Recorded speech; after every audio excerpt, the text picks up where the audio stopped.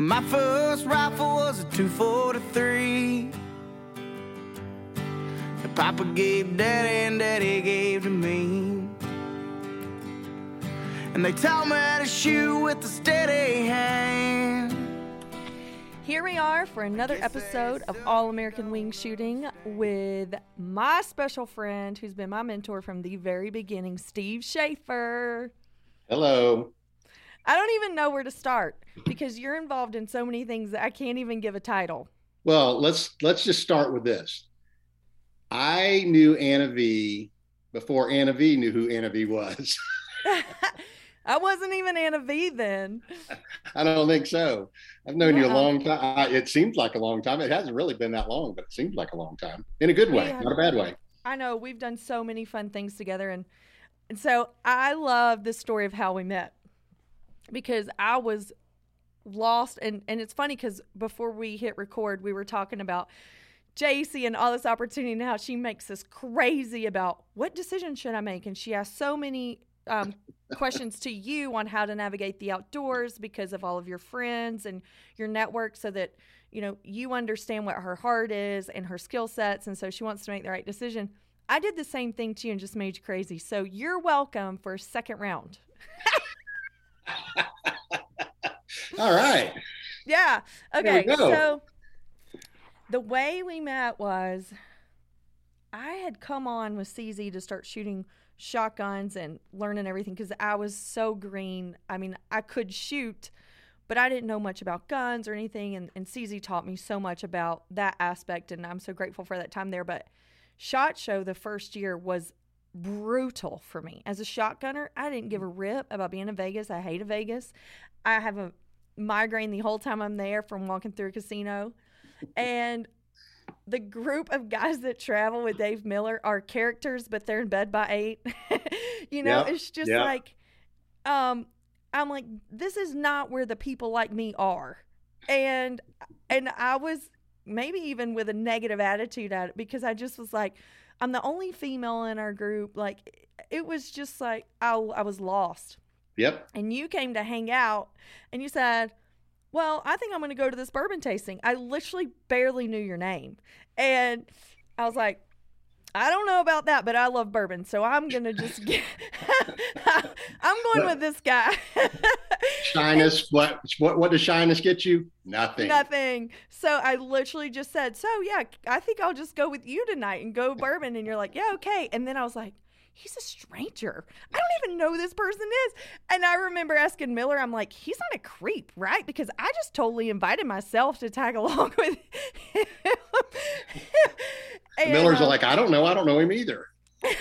No, it was so funny because we went to that party and T-Bone was there and Shane was there. Shane Durant, the photographer. I knew all these people there and I was like, oh, I've just been standing in the wrong corner the whole time. My people are here. That's right. That was a fun night. That was so much fun. You remember the name of that place? Where? In Vegas that we went for the bourbon tasting? No. We're gonna give up. Well, here, you'll have to send him a bill after this, but the Yardbird Cafe. The Yardbird, yes. I mean, what better place? Chicken and bourbon. I know. Well, I just remember like there was taxidermy going on and, you know. Yeah. I was just overwhelmed with just the fact that I showed up and that I knew people from home. Yeah. Well, and the crazy thing is you think about that with SHOT Show, how big it is. I mean, it's enormous. I don't know how many times I've been. I've still never made it all the way through. I mean, just if you were to just start at the bottom, you know, or over in law enforcement and work your way up, you can't do it. It's because you run into so many people, you know. Right. So that ends up, and then this happens, and then the next. But it always ends really well, and you meet, you know, 20 new people that you become friends with. And I think that's what's so great about this industry in general is that just like this friendship. So that started, and it just grows. Now JC, and I guess one day you'll be Tater Bug. Before I get too old, I'm going to get a call from Bird Dog Tater. and you know, I was like, man, this must run in the family or something. What's up with these? Well, the cool thing is if people that are listening, if they've listened to previous episodes, every person I've talked to has played some type of role in my journey. I don't know that I've talked with anybody besides Demas, which you're very familiar with who that is, Yeah. that has played a bigger role in my navigation through the industry than you have. So we have a million stories, but my point is that the people that are listening, and I tell them all the time, like, if you're only involved during the hunting season, you're missing out on the best parts. Oh, yeah. Oh, hunting season is like, it's the icing on the cake. Yeah. I mean, yeah, it's for real. all the rest. I mean, that's like going on a trip. Half the fun of going on a trip is the planning it and is getting it ready and getting the new stuff that you need, or realizing that you have too much stuff and getting to that point. It's the same with this. You're right. Or just meeting your buddies or friends or family on vacation and the anticipation of building to get there. Yeah. Oh yeah. Yeah. Yeah. You're right. That's a great way to put it. It is. Well, it might be the best part. It might be. Yeah. I mean, think about it, because I tell people this all the time. You think about your best hunting memories or fishing memories or camping. It's normally when something went wrong, or it was a bad trip from the standpoint that you didn't do whatever you were supposed to do. Those are the most memorable. Okay. So we're jumping the gun way far ahead, because I do want to talk about all the things that you've done and how instrumental you've been in our life because of who you are. But this morning, I took the girls, Mercy and Dolly, the short hairs, on a hike up the mountain by myself for the very first time, which is a big deal because we've been all over the country, but we've never been out west. We've never just parked the truck and just made our trail, right? Yeah. So it was so hot. It was so hot, and I thought they would be okay, and I wasn't really going to push them. And I mean, we weren't gone 30 minutes, but Dolly... I'm like, you're so tough until the heat hits. Like, she just can't handle it, And so I got back to the truck, and somebody walked down to the barn and was chatting with me. And I told them about, my gosh, like, I got to put this dog in bubble wrap because it's Tater's dog. And all I could remember is the time we were in Nebraska and I lost her. Yeah. Another rookie mistake, not having a GPS system on a short hair with all those rolling hills. And I remember that very well. I did have a training collar on her, but when the wind's blowing, CRP's high, you've got hills going, and they top the hill before you, and they get turned around, and the wind's blowing, and they can't hear you, and it's a disaster. And until you've been in that situation, you really just don't know how to plan for it. Oh, yeah, yeah. Yeah, so the only reason I got her back is because I just started pulling the trigger. I'm like, that dog's going to come if she hears the gun. I mean, she was only I forgot about that. You did. You started. I was like, I remember thinking, what is she doing? What? I'm getting my dang dog back. I mean, I'm getting my dog back now. I was almost in tears. I think you were. There might have been a few that came down that you were putting off the sweat, but we weren't working that hard then. Geez. No, it does. I mean, but that's part of the whole. I mean, that's part of the whole thing. You realize after a while, you have dogs. I mean, then they're coming back. I mean, it might be a few hours, but they're going to come back to that last place. We didn't have a few hours, and I was like, So now I'm a helicopter mom with the dogs, and JC says, you care more about those dogs than you do me. I'm like, listen, I ain't answering to y'all for losing dogs. That ain't going to happen. Well, sometimes depending on the way the kids act, that's true. You do like the dogs better than the kids. Yeah. So how we even we come from the same set of family standards. We really have so much in common, and that's how you just kind of became part of our family. Like, you've got personal relationships with my kids, my parents. You've horse showed with us. I mean, you've got a lot of things. So, and it's been really cool because you have boys, and that was a whole different life. But my girls just took to you with your leadership with Pheasants Forever and Quail Forever, because that organization has meant so much to us for what they offer youth. Yeah, right. Yeah, they do a great job. And you funded those youth programs. And we're so very grateful for you. Well, I mean, somebody has to do it. It's like the government doesn't give these organizations funds for them to create opportunity for education and outreach and, continuing tradition.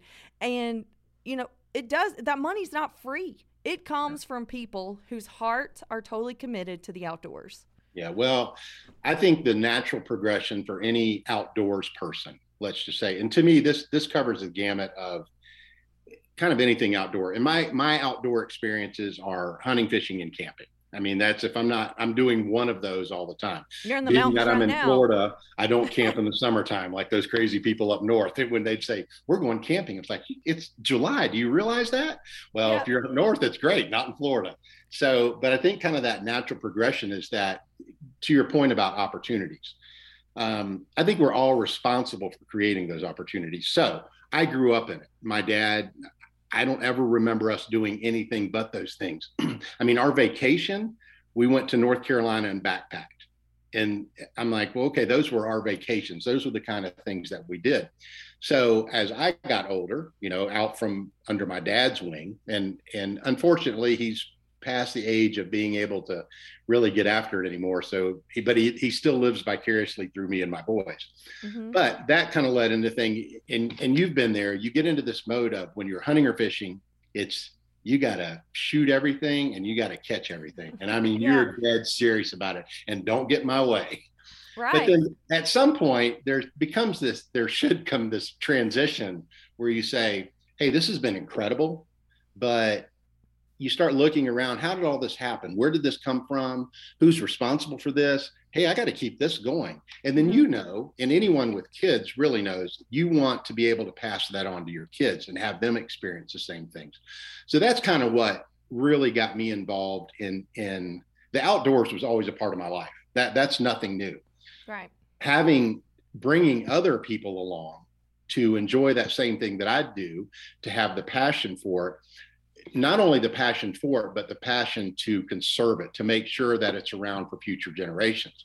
That's what really started driving me. So I remember thinking, I was actually, and I don't deer hunt a whole lot, but I was sitting in a deer stand watching a couple deer. And I remember thinking, man, I really want my kids and their friends to be able to experience this. So my kids have grown up doing the same thing. They know camping, hunting, and fishing.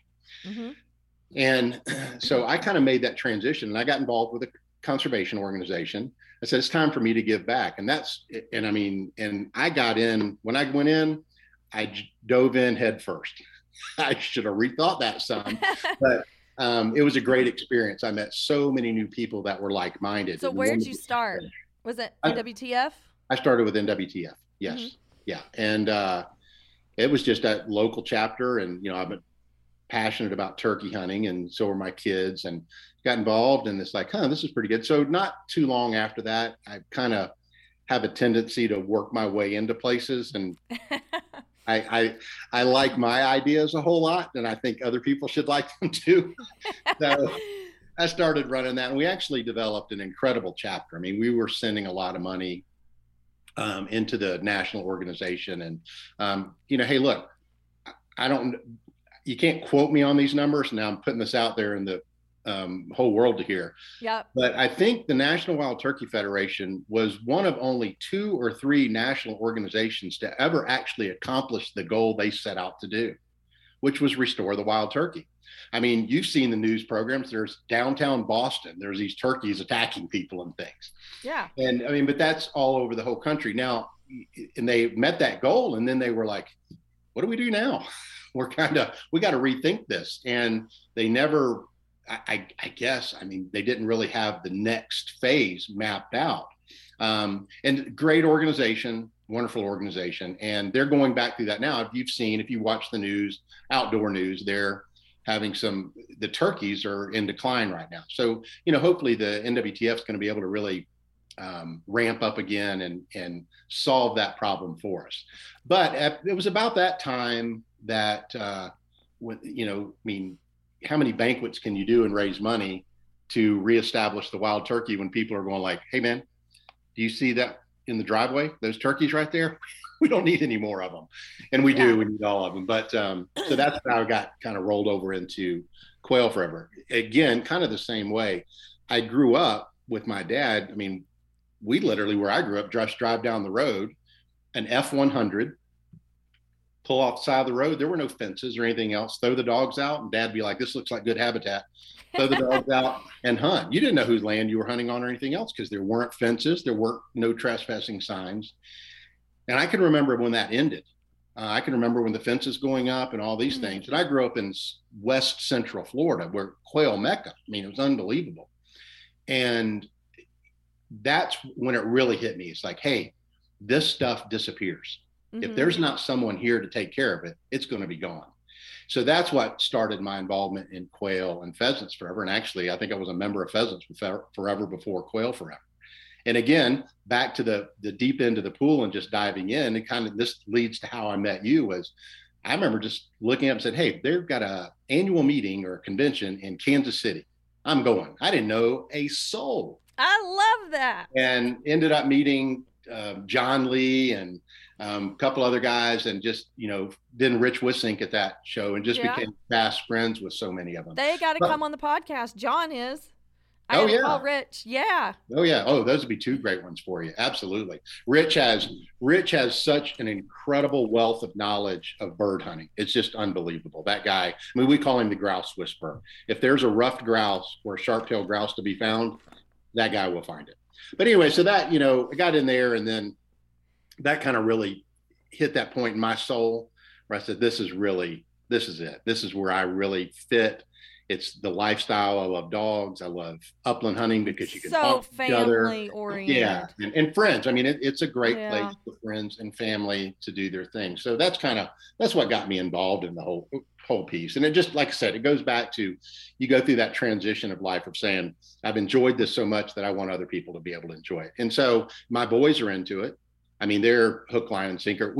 This is a little side note for you. I don't know, 2-3 weeks ago, I'm terrible about time. It might've been 5 months ago. We were just talking. It was during turkey season. So we were talking, and we started adding up, and I want everybody to know, this is not a, pat on the back kind of thing, or a being conceited or anything. It's just, we were counting up the number of their friends that have never hunted or never fished, that now are legitimate license holders in fishing, hunting, and shooting sports. Right. Between those two, it's 27. And I thought, that is incredible. And so we were counting up some other things, and I think 11 of Grady's friends had harvested their first deer with him. Nate had about equivalent with friends with turkeys and ducks and that kind of thing. And I'm like, this is what it's about, because now my work with my kids, making sure they're set, they've carried it on to those 27. Where will that lead? I have no idea. I'd like to be able to track that. Oh my gosh, I don't know that you can. I don't know, especially with the kids that you've also mentored. I mean, JC's one of them. There's so many kids through NYLC that you've mentored that still stay in touch with you and stay committed to the industry because of your influence. Yeah. Well, thank you. Yes. Well, and that kind of leads to the next piece of it, is that once you kind of got your own family rolling, it's what's next? Well, it's friends. Mm-hmm. And I mean, I think that where it rolled into you and I met, and it's like, well, here's somebody that's passionate about it. She wants to do it. She doesn't know quite which direction to go. I still wonder that sometimes. Oh, come on. Listen, I had my dogs ready and the dog box, and I was set, but I'd not been really out of the Southeast. Okay, but wait a minute. Before you get too far along this, what? I just want to remind somebody of their hashtag, short hair snob. Oh, yeah. Oh, we can talk about that all day long. Oh, and then the conversation we had one time about there's no dog as good as a short hair and everything else. I'm like, Anna, you better hold on there. And then the next thing I know, somebody owns a lab. I know, and it was so funny because I started with DU, and they're the ones that got me picking up a shotgun. I don't think I would have ever done it if they hadn't have kind of volunteered me. Yeah. One time I saw that I was hosting an event that nobody even asked me if I was available to be at for the upcoming sheriff, and I found out through the mail because I got the postcard. Yeah, there you go. So those DU boys, they just said, hey, listen, we're going to use her for our mission, and I never said no. I just showed up, and so because of them, I ended up in South Dakota, and if I had not left Georgia, I probably would have never have needed another dog, but I'm so grateful. And so, I switched that hashtag to happy hypocrite. I am like the happiest hypocrite in the world. Do you remember the whole conversation about that? Was it I can't remember if it was a Boykin Spaniel or Oh, what was that you were going to get when you were in Nebraska? You kept on. He's like, he's having a litter. Do I get one? No, it was the cocker. It was Randy Black. Yeah. We were filming Gun Dog TV. Yeah. And here I was like, I'm never going to have anything but a pointer, blah, blah, blah. And here we're chasing pheasants. And I'm watching Rosie, his famous cocker on the show, just take a nosedive into like 3 feet of snow. I mean, we're in a blizzard, massive blizzard. We can't even get out there. We're waiting on the snow to quit blowing sideways. Filming in this, I'm like, not one camera guy gets paid enough for this garbage. Like, we're just a bunch of crazy psycho fools out here. Yep, we are.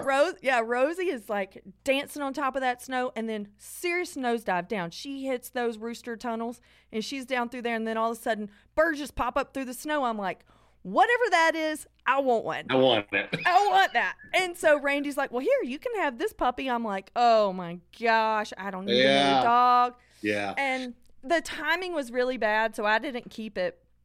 I just kept it while we were out there filming. It's the whole thing. It was so much fun. It was really cool to watch that little bitty dog just they're awesome. Turn into a maniac, you know. I mean, they're great. They're great dogs. But it's the whole thing. Never say never. This topic. I love this topic because, especially when you get your first bird dog, you are so obsessed with that breed and just like sold out to it. And I love that. And going to Pheasant Fest is the best because every breed is represented, and it's like clubs. You know, it's like sorority row of dogs. Yeah. All down those 3 or 4 aisles. So it's great. It's wonderful. So fun. Yeah. Hey, well, you got it. You have to make sure that you block it out to go this year or next year because it's the 40th anniversary. It's the culmination of our $500 million campaign in the February of 2023. March 2023. And but I've heard that, you know, when they do the bird dog parade and there's like 176 breeds or some crazy number, apparently they're all going to be represented.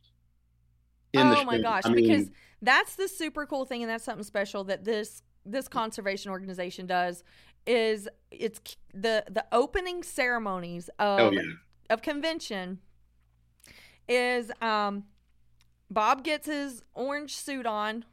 Yep. And stands up on the stage and gives the whole speech and gets everybody so pumped up. Everybody there's orange with a dog on the lead. It's just like the coolest place ever. And one year they let Taterbug be the grand marshal, so she went across there with the big pheasant. And then all these kids and parents and hunters that have hunted for 50 years represent dog breeds and walk through a parade, and everybody comes just for that ceremony to stand there and watch all the dogs go through and just cheer. Yeah. And I'm still amazed that some of the breeds, I'm like, I didn't even know that breed existed. Yeah. I mean, this past year, I'm watching it and I'm like, I got to track that person down and find out what kind of dog that is. It is. It's the craziest thing, but it is so much fun to see that. Out of all the conventions I've been to, because I was at NWTF this past year, I think that Pheasant Fest is the one where you talk to more strangers than you ever thought about talking to ever, because somehow it's the dogs. Like, you just strike up conversations and you leave with new friends, and then everybody hangs out at the bar till the sun comes up in the hotel bar, because it is literally like a family reunion, and it is the most special event in the hunting industry that I've experienced. Because I think it's because of the dogs. I really do. I mean, you realize I always have this saying whenever I do any talk or something at one of the events and such, you know, where else can you get, 40,000 people together that love shotguns, dogs, and shooting flying things? I mean, and it's the dogs that it brings everybody together, because there's all the rivalries. Oh, my breed is better than yours. And, you got the lesser of this or the greater of that one. And they think they fight amongst themselves, all in good nature, but it's so much fun. And I think that's the deal, though. It's the dogs, because anytime, think about any other hunting with the exception of duck hunting. I think I'm right. I mean, you're doing it kind of mostly by yourself. Or with the hounds. But I don't think that the houndsmen have the organizations that we have. No. And think about what they do with those. I mean, they're a lot of fun. I mean, I know you've been on a bear hunt. I have, and with the hounds. But, those dogs, you listen to them, but you don't ever see them until they tree, whatever, or get something. And they're and that's the usually thing not about cuddled up at the bed. no. I mean, that's the thing with upland hunting. You're sitting there watching your dog work back and forth the whole time. You see it, Right. and well, most of the time, unless your dog runs off, right? Okay, we can move on. Hey, I remember one time I had this. You remember this dog, that Llewellyn setter, beautiful dog. Yes. And it was the first setter that I had. And I was in Wisconsin, and that dog did phenomenal on the woodcock and ruffed grouse. I was so pumped. I'm like, oh, I'm going to talk some smack now. So I had to fly home. I left the dog there with Chad Bloom. Yeah, love Chad Bloom. If y'all don't know Chad Bloom, he is the biggest party in the whole entire upland community. He's actually working for Ruffed Grouse Society now. He just worked for them. Yeah. So anyway, I left the dog with Chad because I was going to South Dakota. So I had to fly home for a week, flew back out, picked my dog up, and man, I'm so pumped. I mean, this dog is good. Because you remember my other two died. Yeah. Just before that. So it's like going into bird season with no dog. And I get out there and there's 19, 20, I don't know how many guys out there, all with their labs. And I'm looking down and just kind of laughing. I was like, look at all you people with your labs. You need a pointer. I'm talking the smack. Everybody lets their dog go. The last I saw, my dog was 300 yards. I'm looking at it on the GPS, but the way you could tell where Trooper was you could see the pheasants just flying, just busting 300 yards out. The guy that owned the place calls me over. He says, think you get that dog back? And I'm like, not right now. The dog was going. It got about a mile out, finally came back, busted pheasant all the way back. He said, you get that dog on a leash and you go to the end of the line and don't let that dog off the leash. Humility comes in all forms and fashions. I know. And this is the coin toss of those dogs too. But now we're talking about my love for labs. I have only hunted labs and Dolly. Dolly's the only pointer in the grouse woods. And I've been very successful with labs in the grouse woods. Funny thing is I've never, because you know all the guys I hunt with, they're all pointer guys. I mean, and of course we all fight amongst ourselves. There's short hairs, there's English, there's the English setters, English pointers. Some guy came up with some dog, I don't even know what it was, and did great. But I've never seen a lab in the woodcock grouse woods. Oh yeah. Yeah. I mean, I understand that'd be great because there's a lot of brush busting that goes on. Yeah, and they're close hunters, especially like our tournament dogs that are, I mean, they are ranged to be so short. Right. So, yeah, I know my poor Littles, she's got to be an all-arounder. I'm going to ship her off to duck camp soon. I'm like, we're not stopping anywhere. We're going to master it all. This is so fun. Why not? You got one versatile dog, right? I know. I got all kinds of dogs, but I'm down to 4. Down to 4 now? I'm down to 4, possibly just may stick with 3. Okay. Yeah. I've got 2 now, and I'm just staying with 2 until I figure out what I'm going to do when I grow up. I know. Oh, let's talk about how you got to where you are. I'm serious. Like, well, that's actually, you've we done kind of touched on it before. Yeah, but you've done lobbying. You've been on so many things. You're sitting on the board with PFQF. Are you still on the board? No, I'm not on the board. I'm their chairman for the Call of the Uplands campaign, which is the national campaign to raise $500 million for habitat. So that's where all the money goes to do habitat projects. We've got, I think, 400 identified habitat projects through the country, and that ranges everything from down in South Florida for quail to the Northwest for pheasant, and we've got some grouse initiatives going with sage grouse, with the Colombian sharp-tailed grouse, with several things. So it's kind of projects all over the place, which is really exciting because, I mean, it's we're getting close to our goal, and we'll meet it. But it's been a lot of fun. So how did I get? So I'm not on the board. To me, this position was, I said, you can't divide it up. They've been very kind and have asked me, and I said, you can't do both. I mean, this job, I got to stay focused on it, and it ends next February. Thank goodness. It's been a blast. I've met, as you said earlier, so many incredible people through doing this. That just a passion to see the grasslands saved, to see quail saved, to see pheasant, just all these things. So it's been a lot of fun. But wow. So my dad hunting, fishing. That I mean, I have to attribute everything back to him. Mm-hmm. And then my degree was from Florida State University in public relations and English, because I had a mentor who told me, he said, Steve, he said, what do you like to do? And I'm like, well, I like to talk and write. And he said, well, then get a degree in English and public relations and minor in speech or something like that. He said, whoever hires you is going to train you to do what they want you to do anyway. So while I was doing that, Florida was going through at that point debate legislation on the lottery. Do we do the lottery for education?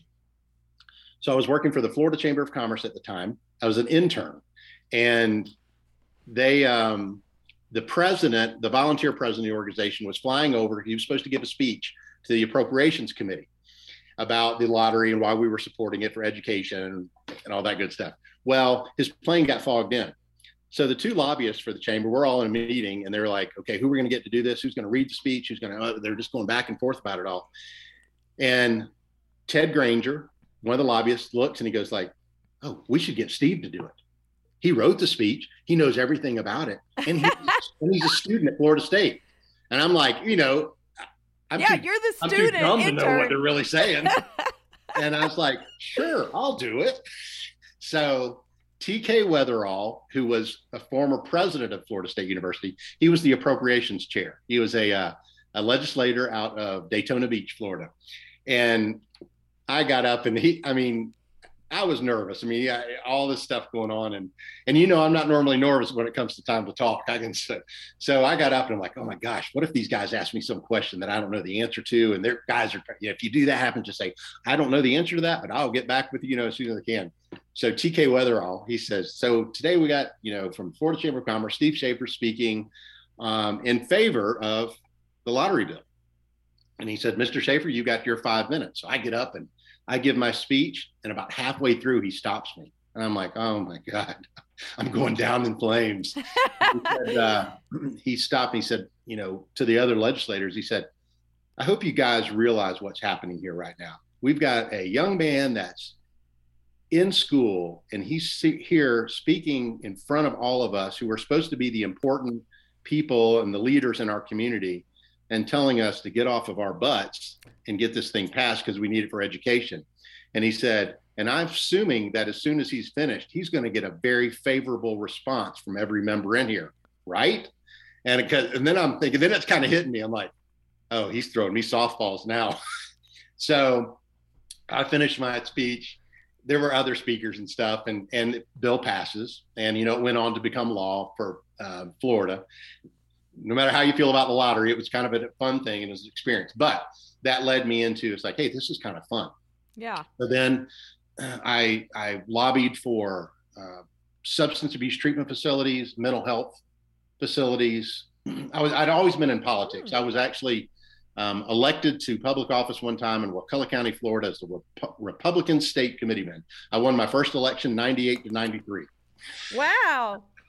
So I really enjoyed that and got into it. And actually, that led me to, as I was doing all of that and just kind of seeing opportunities and things where they existed, I was like, I really don't like working for anybody. I've got to do something on my own. And so I was lobbying, and that's when this whole thing, the internet, was coming on the scene. And I had a group of doctors say, hey, can you do anything with this? And because doctors, they typically will call you after 7 p.m. to get information from you. Excuse me. So we developed a bulletin board, online bulletin board. They could log into it, get all the information they needed about the legislative events, blah, blah, blah. We rolled it out. Great success. Wonderful. Yeehaw. Aren't you great? Well, then one of the doctors says, what about this thing called the internet? Can you do it on there so we don't have to dial in and all this stuff? And I was like, sure. No clue at all. So I went and I said, this is a business opportunity. So I put my notice in. I went to then Sprint Corporation, who did all the phone service in Florida, cut a deal with them to do statewide internet access for associations, and built websites. And that, it was before anybody was doing them. And so people were like, what, huh? What are you doing? And I explained it. And, of course it grew and went really well. And that business led into several others. There was continuing education business online that we did live. We were the first ones ever to do live continuing education online. And then there was a medical supply business, and it went, one thing after Yeah. another. So, but all that's like a means to an end, I guess, is that provided the funding to be able to do what I really like to do. Yeah. And that's hunt and fish and go to banquets and meet great people like you. And that's what really drives me. So there's other things I do them because, well, what's the opportunity? So as I did all that, that's how actually I met some people that got me involved in the National Wild Turkey Federation. And through that, I was like, well, I did some websites for them and things, and kind of one thing led to another, and ended up where I am now. That's the nutshell version. No wonder when I was trying to figure out how I was going to stair step my way to my end goal, you're like, don't even worry about it. And I'm so grateful because you're right. Like, you recognized I had a very similar heart than you did. And so you knew how to coach me. And I say this all the time, is that there's nothing special about me or my story. I just never said no.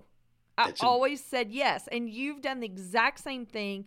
That's why you've impacted so many people's lives, because you have the experiences, which seems like a rabbit trail. But in the end, when you get to that place that you're going, every step meant something. It played a part. It was a connector, a bridge builder to somebody that needed you and needed like what you had to offer.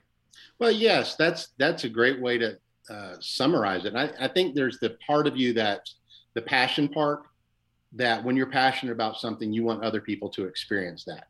Mm-hmm. And so it's kind of a natural course, so to speak, natural path to go like, hey, I'm walking down this path and I don't know all the answers. I don't know anything about this. I don't know anything about that. I know about this. But here, let me just grab you by the shirt and drag you along. And then you drag them far enough, and then they say, oh man, this is awesome. Let me grab a couple of people and drag them as well. Yes. So that's you hit me at a point when I met you at first SHOT Show. I'm like, things were kind of in transition for me. I was doing a lot of different stuff then. And I was like, hey, cool. Let's drag her along too.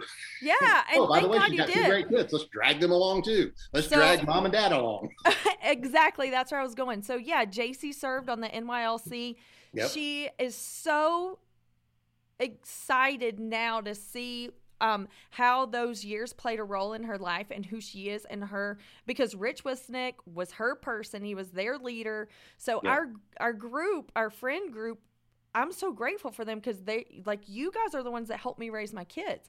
And so that the group of kids that were on that board together, they're still buddies. Like, JC went out with Emma, and I know they tagged PFQF and all that on their fishing trip and stuff. And it's really cool. These kids are going out by themselves in the ocean, tackling fishing. I'm like, what?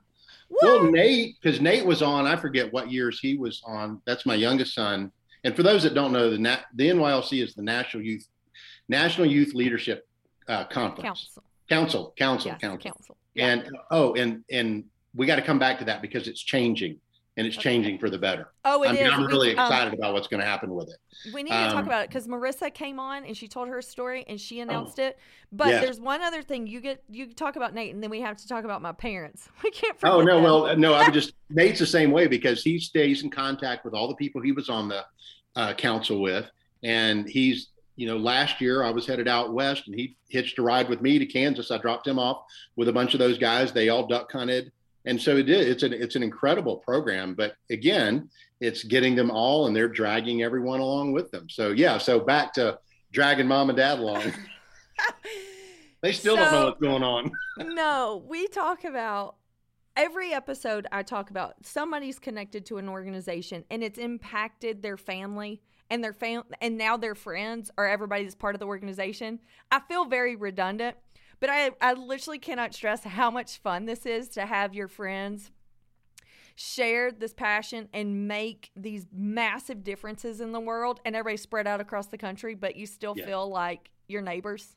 I mean, it's a really cool concept to live life like this. But okay, so I haven't talked about my parents very much. Needless to say, I don't think they have any idea what I'm doing still to this day. Their attitude about it has definitely changed, because my mom in the beginning was like, people would say, oh, where's Anna now? Because they might follow me on social media. She was so anti-social media. And so she'd be like, I don't know, somewhere with those dogs shooting her gun. That's all she'd say. And I'm like, Mom, that sounds so bad. Like, you don't support me, like, trailblazing for the outdoors and sharing about women's place. Because she was a hunter. She was a deer hunter. Like, I don't know. I'd get so frustrated about it or whatever.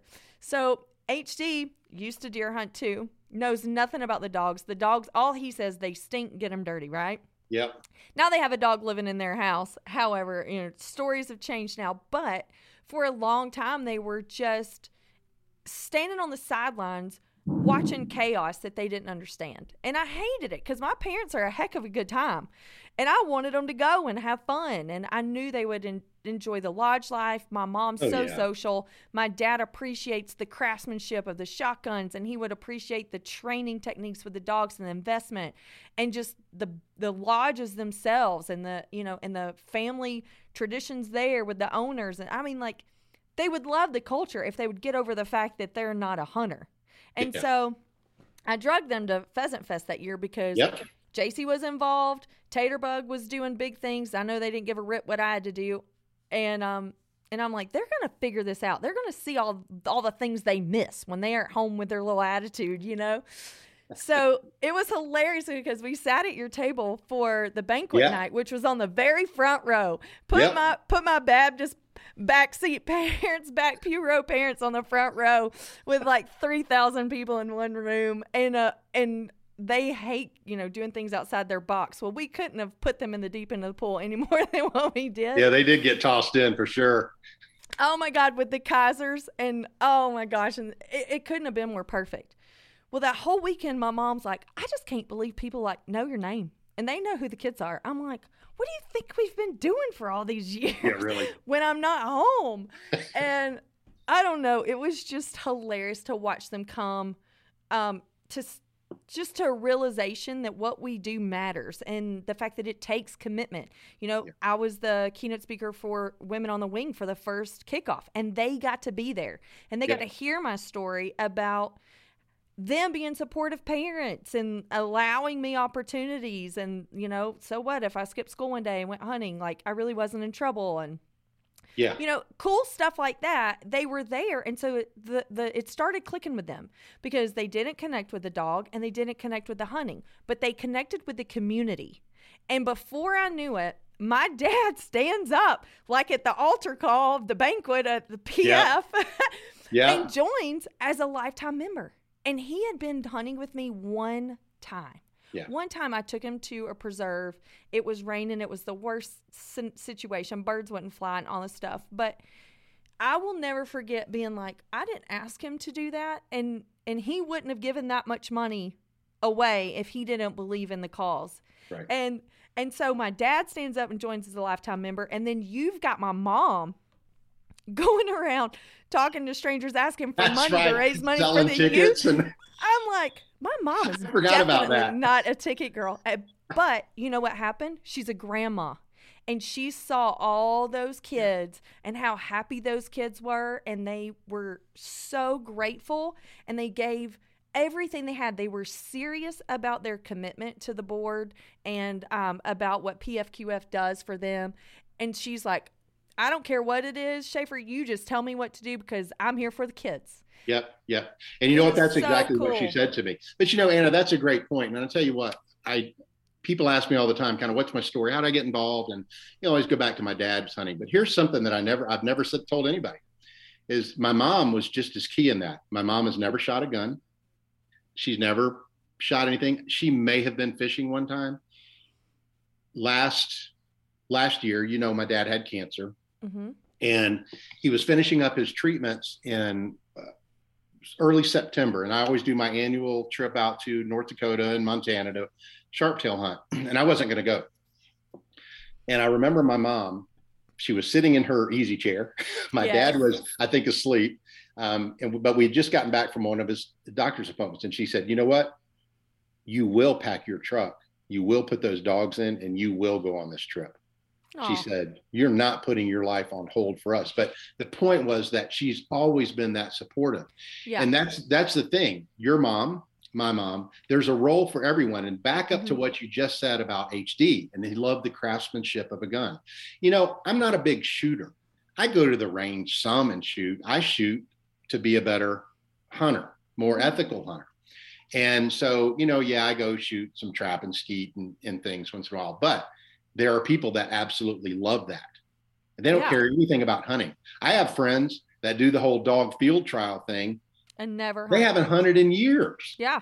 And that's the cool thing about this is that there really is, if you expose someone to it, there is something for them somewhere. I mean, you know, like PF and QF right now, they're pushing the pollinator program, which has just grown leaps and bounds because people love bees and butterflies and they understand the need stewards of the land. Yeah. If we don't have those, we're not having food. I mean, it gets bad, but that's the point. Like, and what you've done and what you continue to do is you really bring a whole nother group of people in that says, hey, okay, so you love the dogs. You never necessarily want to shoot. Great. Who cares? Come with me. Go watch the dogs. I have people that love to go just watch the dogs. I need you to bring your camera, please. Like my mom's really, like, she was an accountant for forever, right? Yeah. And she's retired. Now they've started a whole new business and all this stuff. But I'm like, Mom, your skills, your money skills is what makes this place turn. Yes. It's what gives us this opportunity. We need you. I don't care if you never pick up another gun again or if you don't want a nasty, stinky dog in the house. I don't care. Right. But you come with a set of skills. I don't want those. I don't want to sit in front of a computer. I don't want to push a pencil. I want to be out in the field, running dogs and taking people out and giving that experience. Yeah. And we all have a role to play. It was awesome. I'll never forget that weekend. We relive it all the time. Yeah. Because, you know, there are people that are listening that are like, well, I got people in my life that don't want to hunt. But I'm telling you, there's something about getting involved with these organizations, finding your place, and how it enriches your life. Oh, yeah, yeah. And I tell you, I had one of the best experiences earlier this year. I went, PFQF has their annual staff meeting, and there's 450 people. Most people don't know the organization is that big. Most of them are biologists in the field. So I had the opportunity to go speak to them. I was the only non-staff person there. And that hit me the morning I was speaking. I'm sitting there and I'm like, holy moly, I'm the only guy here that's not actual part of this, or, you know, a staff member of this organization. And then I was like, you better get serious about this, you know, really fast. Yeah. But one of the greatest things that I took away from that was the number of young people. And now I'm talking, you know, early 20s, just graduated from school, that all are wildlife biologists. There were 200 new ones. So because of COVID, they couldn't do their annual staff meeting the year before. So they were all coming together. I mean, there were people that were actually starting the following Monday. That's how new. But I was amazed at the number of females that said, you know, I had never even shot a gun before I took this job. And now I own it. Marissa's story. I own a dog.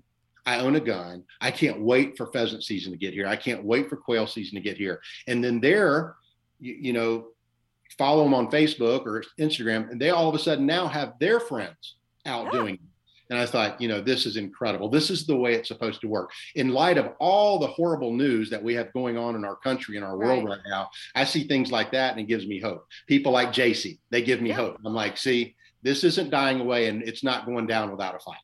I mean, we're going to fight to keep what we have. And I mean that from the standpoint that we're going to dig our heels in. We're going to preserve our rights to hunt. We're going to preserve our rights to grow more wildlife, you know, protect the habitat, to do the things that we need to do. But it does go back to everybody has a place. Everybody has a role. And just because you don't hunt doesn't mean that you can't be a member of an organization. And I'm going to go so far as to say this. If you hunt or fish or just enjoy the outdoors, if you're not a member, now, right now, I want you to be a member of PFQF. But if you're not a member of PFQF, Ducks, Safari Club, NWTF, Coastal Conservation Association, Delta Trout Unlimited, Quail, not Quail, I can't believe I said that. Delta Waterfowl. Delta Waterfowl, you know, Ruffed Grouse Society, those, because people have to realize the money that goes there, most of it's going back in the ground to do habitat.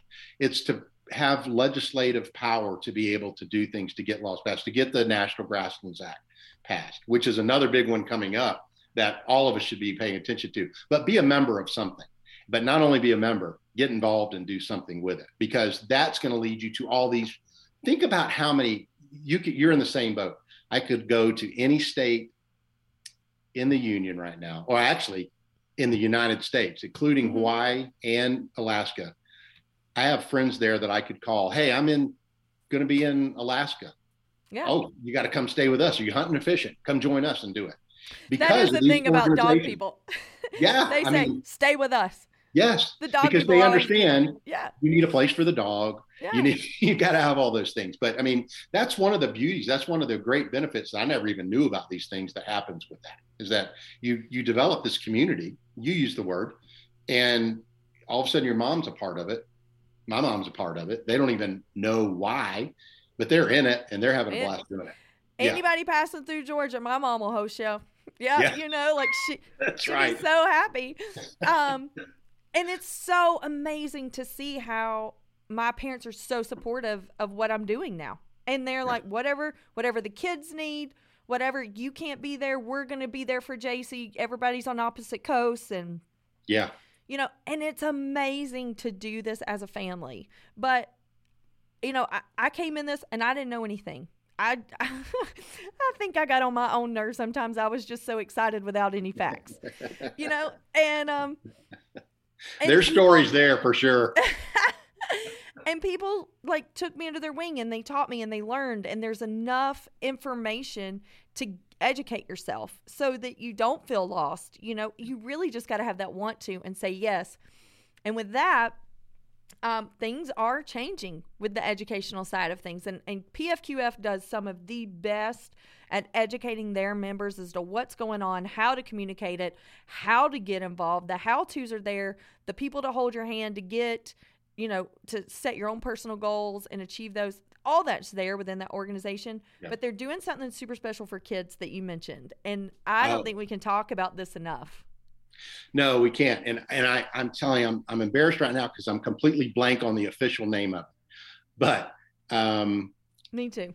I can't believe really I did that, because I talk about it all the time. But the gist of it, the 50,000 foot view is, so the National Youth Leadership Council has been about 20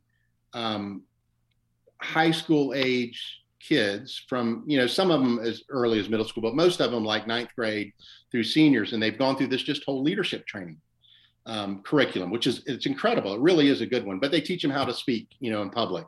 What kind of weed is that? Is that a, good weed? Is it a bad weed? What kind of grasses do the birds? I mean, it really is an incredible program. And I went every year for 5 years or so to their summer. We had fun. And it was so much fun. I learned so much. Right. So they said, hey, this is great, but it's only great like we're graduating 5 kids a year.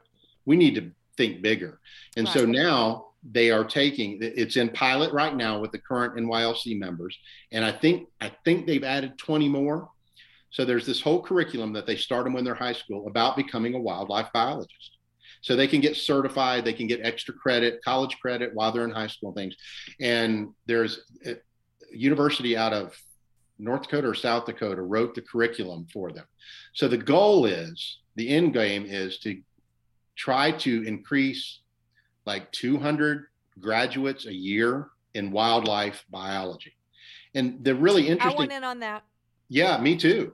The real interesting thing about that is when you, like I was telling you before about going to PFQF staff meeting, when you realize how many young people are coming out of college with a wildlife biology degree and know not the first thing about hunting, not the first thing about wildlife as we see it, as we understand that.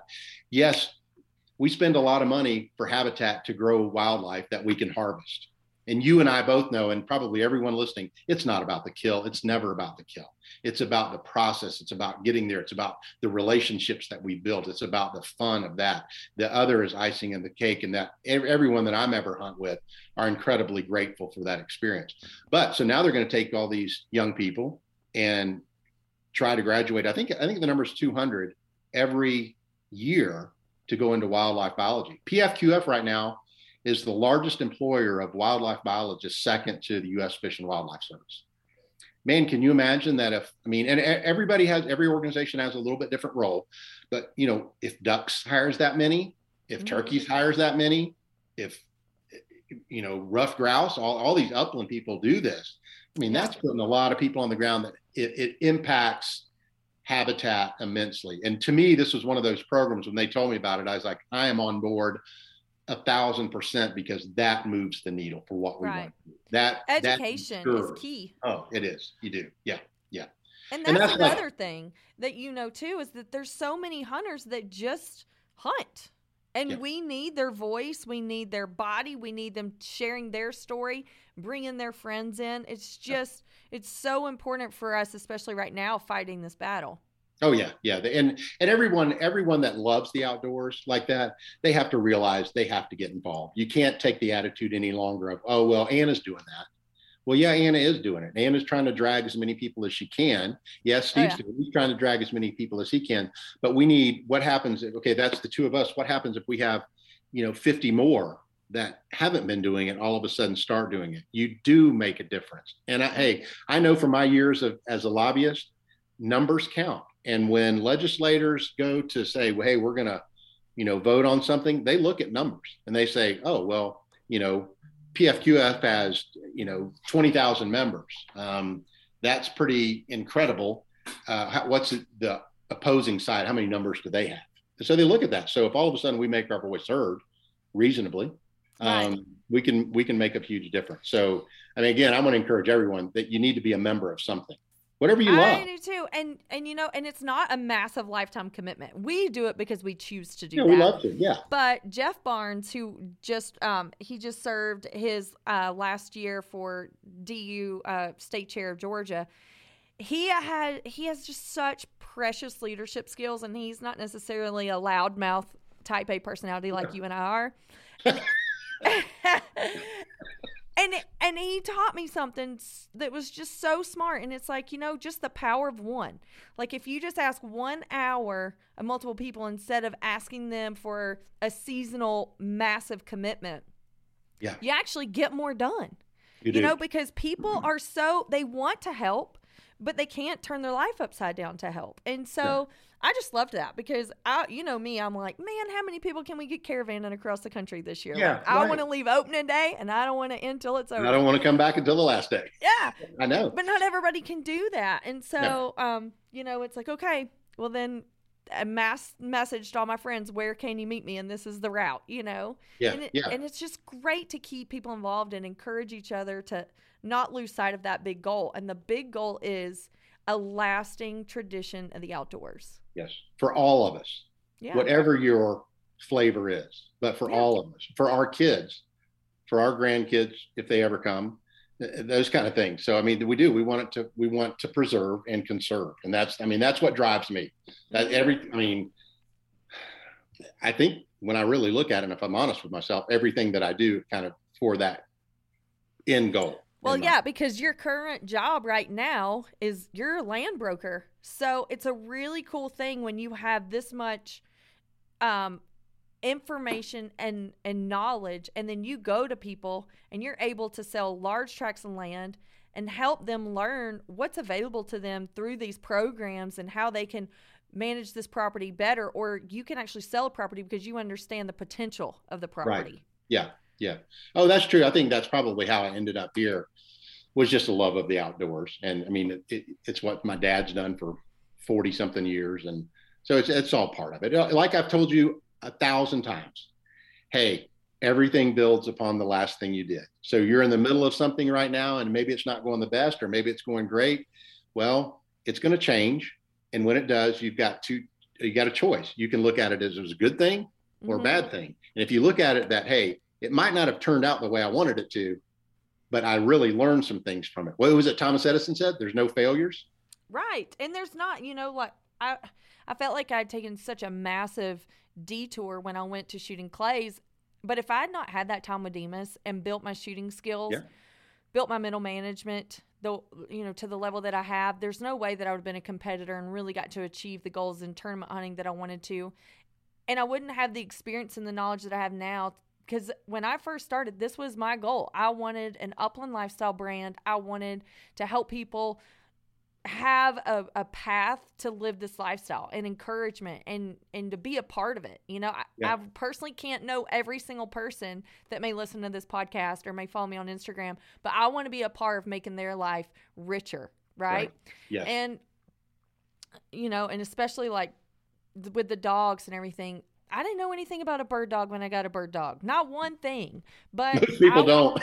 You know, I made so many mistakes, and that journey has been so celebrated. And so you've told me that time and time and time again, but I never thought that I would finally make that turn to say, holy smokes, I've got All American Upland on the ground. Like, it actually has a face. It has a logo now. I have a podcast. And, you know, I bought podcast equipment and was like, I don't know what the heck I'm even doing with this. I'm not even qualified and I can't find anybody. I'm selling this junk. So I sold it. And here I am, you know, with amazing people supporting me and wanting to come on and wanting to be a part of it. And so it's like, holy smokes, we built this snowball and it's rolling.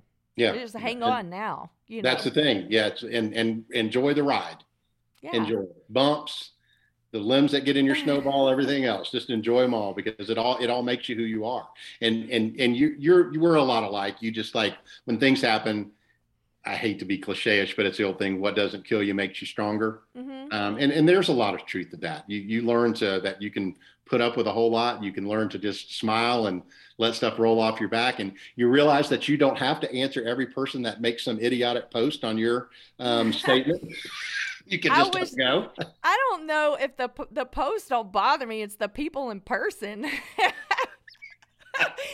You know, I mean, this has not been easy. I look back and I say, there's no way in Hades that I could have done this again. There's no way that I would have gotten away with some of this stuff. There's no way, if I would have known the tears that I would have shed over so many disappointments that were just heart crushing, or the life decisions that I had to make to say, you know, what do I want now for 10 years? Because I was mentoring an 11-year-old earlier today, and she said that she had a life goal of playing college ball.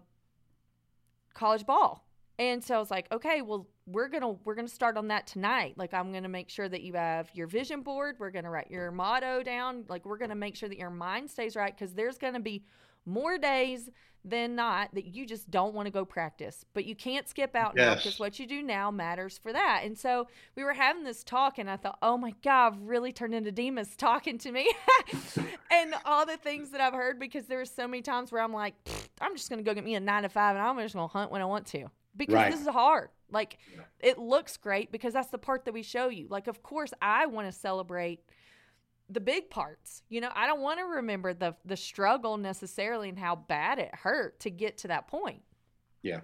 So, so tonight we're making vision boards, and I was telling her that my first interview, I had to, you know, to come on with a company in the industry, I was told to bring a resume and a goal list, a 2-year and a 5-year goal. And within a year and a half, I had conquered everything on that 5-year list in a year and a half. And it's only because I applied myself, I never said no, and I protected myself from negativity, because it's coming.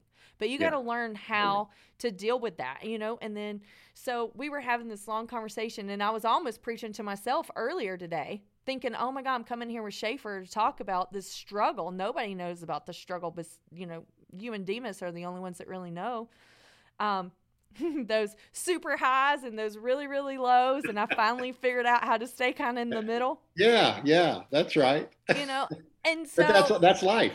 I mean, like, I just never thought that my hunting career and finding my way through this industry would have impacted so much. Mm-hmm. Well, you don't just think about it, you know. Think about it like this, though. Think about what's ahead, what your capability and to impact people is going to be. And that's one of the things that drives me. It's like, okay, we've been doing this, you know, pheasants and quail. When we started this capital campaign, I can remember sitting around the conference room table and having discussions. People are like, man, he's crazy. So we're going to have to ask people for a life member $1,000. People are like, oh my God. And then I'm thinking, you know how many life members we have to get to $500 million? Well, now we need more than that. The crazy thing is, now everybody involved, most of them won't even, I mean, look, everything, the $35 membership is incredibly valuable. But these guys now are all like, hey, you have the capacity to give $5 million over 5 years. So we need to get you signed up to give that money to us. I mean, they ask now, but the thing of it is like, okay, you start here and you're thinking $1,000 membership and I'm going to impact a few people. Now I'm asking for $1 million or $2 million or $5 million, and how broad that impact is. And it's the same for all of us. We just have to look and say, just like you are, okay, you had your kids and your mom and dad. That was your sphere of impact. That was it. And now they're all doing the same thing. And you've got your podcast, you've got your line. I mean, you've got all kinds of things going. So just think about a year from now, 5 years from now, where you could be with this if you continue that hard work. Well, and you know that I've always surrounded myself in a guy group, because there's not too many chicks that want to drive a big truck and trailer and all these dogs and do all this nasty, dirty work all the time. So I really had a hard time visualizing me being an impact for women. And I would do those ladies events and I enjoyed it, but it wasn't like I ever said, okay, well, I'm going to build a brand that is just for women. And so I have made through the internet a very dear friend in Montana who was a rancher wife, not a hunter. And she and I motivate each other all the time. And I recently have just made a really good friend from an equestrian interior designer out of LA, because they're like, your posts are so inspiring. There's a lady from Washington that just emailed me and she's like, oh, I've been following you forever and I saw you're on the West Coast. I would love, to come spend a day with you if it's within a drive and blah, blah, blah, blah. She's a big game hunter. And I'm like, cool.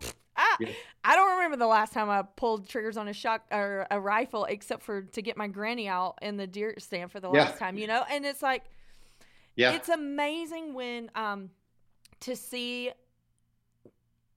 that outreach, because I'm not in it to really make sure that everybody is a hunter. I hope that my life inspires people to be a hunter, but I really want to inspire people to be their best self. Yeah. Yeah. What does that look like? And so, of course, I would love for you to love the outdoors as much as I do. But, I mean, I realized, too, that I've been the only female traveling around since the day that I started. So, well, but back to the thing about your mom and my mom. Okay, you don't have to like it, but you, Anna B, can influence just as many people. It's like, okay, I don't ever see myself being a hunter, but I can support it. Yeah. I can support it in any number of ways with my kids, my spouse, however it is.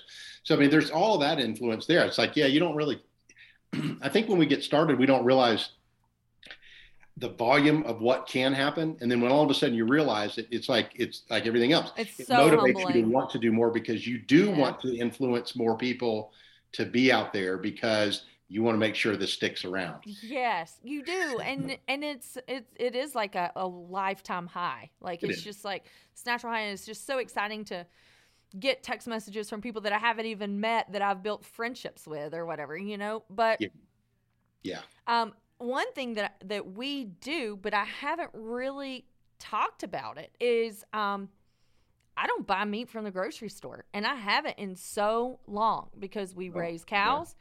And we're hunters, and so the provider life has become part of my life now. It's a brand, and so becoming part of that and promoting more of that part of my life, where Taterbug cleans every bird that we shoot. She'll fight you to clean birds. That kid will clean birds all day long. And so when I was tournament hunting, we never even promoted this. We're shooting, or at least we'll say 5 birds are planted for every dog. Every run is going to be 12 minutes or less, we'll say. We're running dogs from sunrise to sunset. And that is like 2-3 weekends for, 5-6 months. That is a ton of chucker. Yeah, it is. And let me tell you who's cleaning those birds. The kids are. All of us adults that are still wanting to act like kids drag our kids there. And these 10, 12, 13-year-olds, well, Taterbug's 8, they're all cleaning birds all day long. And they're like going around to each field, filling up the 4-wheeler bucket, going back to their little cleaning stand. And you know what we do? We go pay on top of our entry fees. We go pay these kids to go to buy the birds back that we just shot in the field. And hey, I want to get with those kids. That sounds like a good business. and I never talked about it, but these kids were powerhouses, and they had so much fun cleaning birds. And then, so yeah, the provider life has been. That's a whole. I mean, we could go another hour. It's gonna be 2 hours awesome. on the kids and that kind of thing. Just to see where that goes and how I use that as part of my story, because it's nothing that I've ever really talked about. I've loved the dogs and I've loved shooting, but the fact is that I eat every single thing we shoot. Yeah, I do too.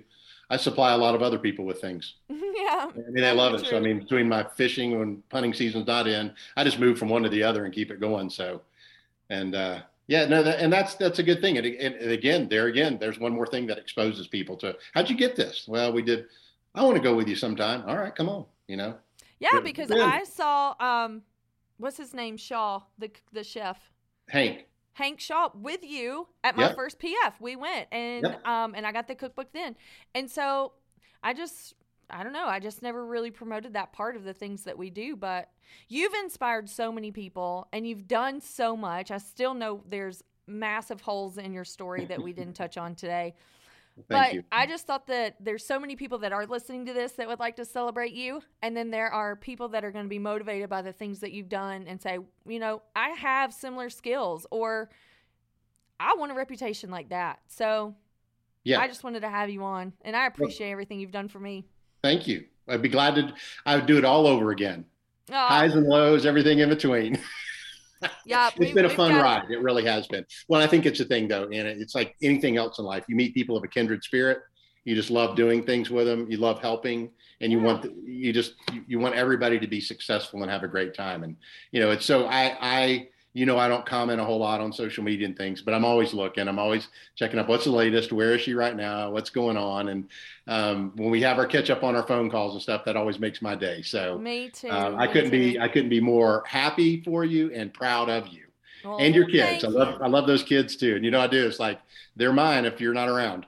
Yep, and I appreciate that, because you've literally been there from us not knowing what to do. We discovered this world and we loved it, and we wanted to maximize every opportunity that it offered. So and you have, and you're going to do even more. I can't wait to see where you go and all the thousands of people you influence. So keep grinding. Thanks.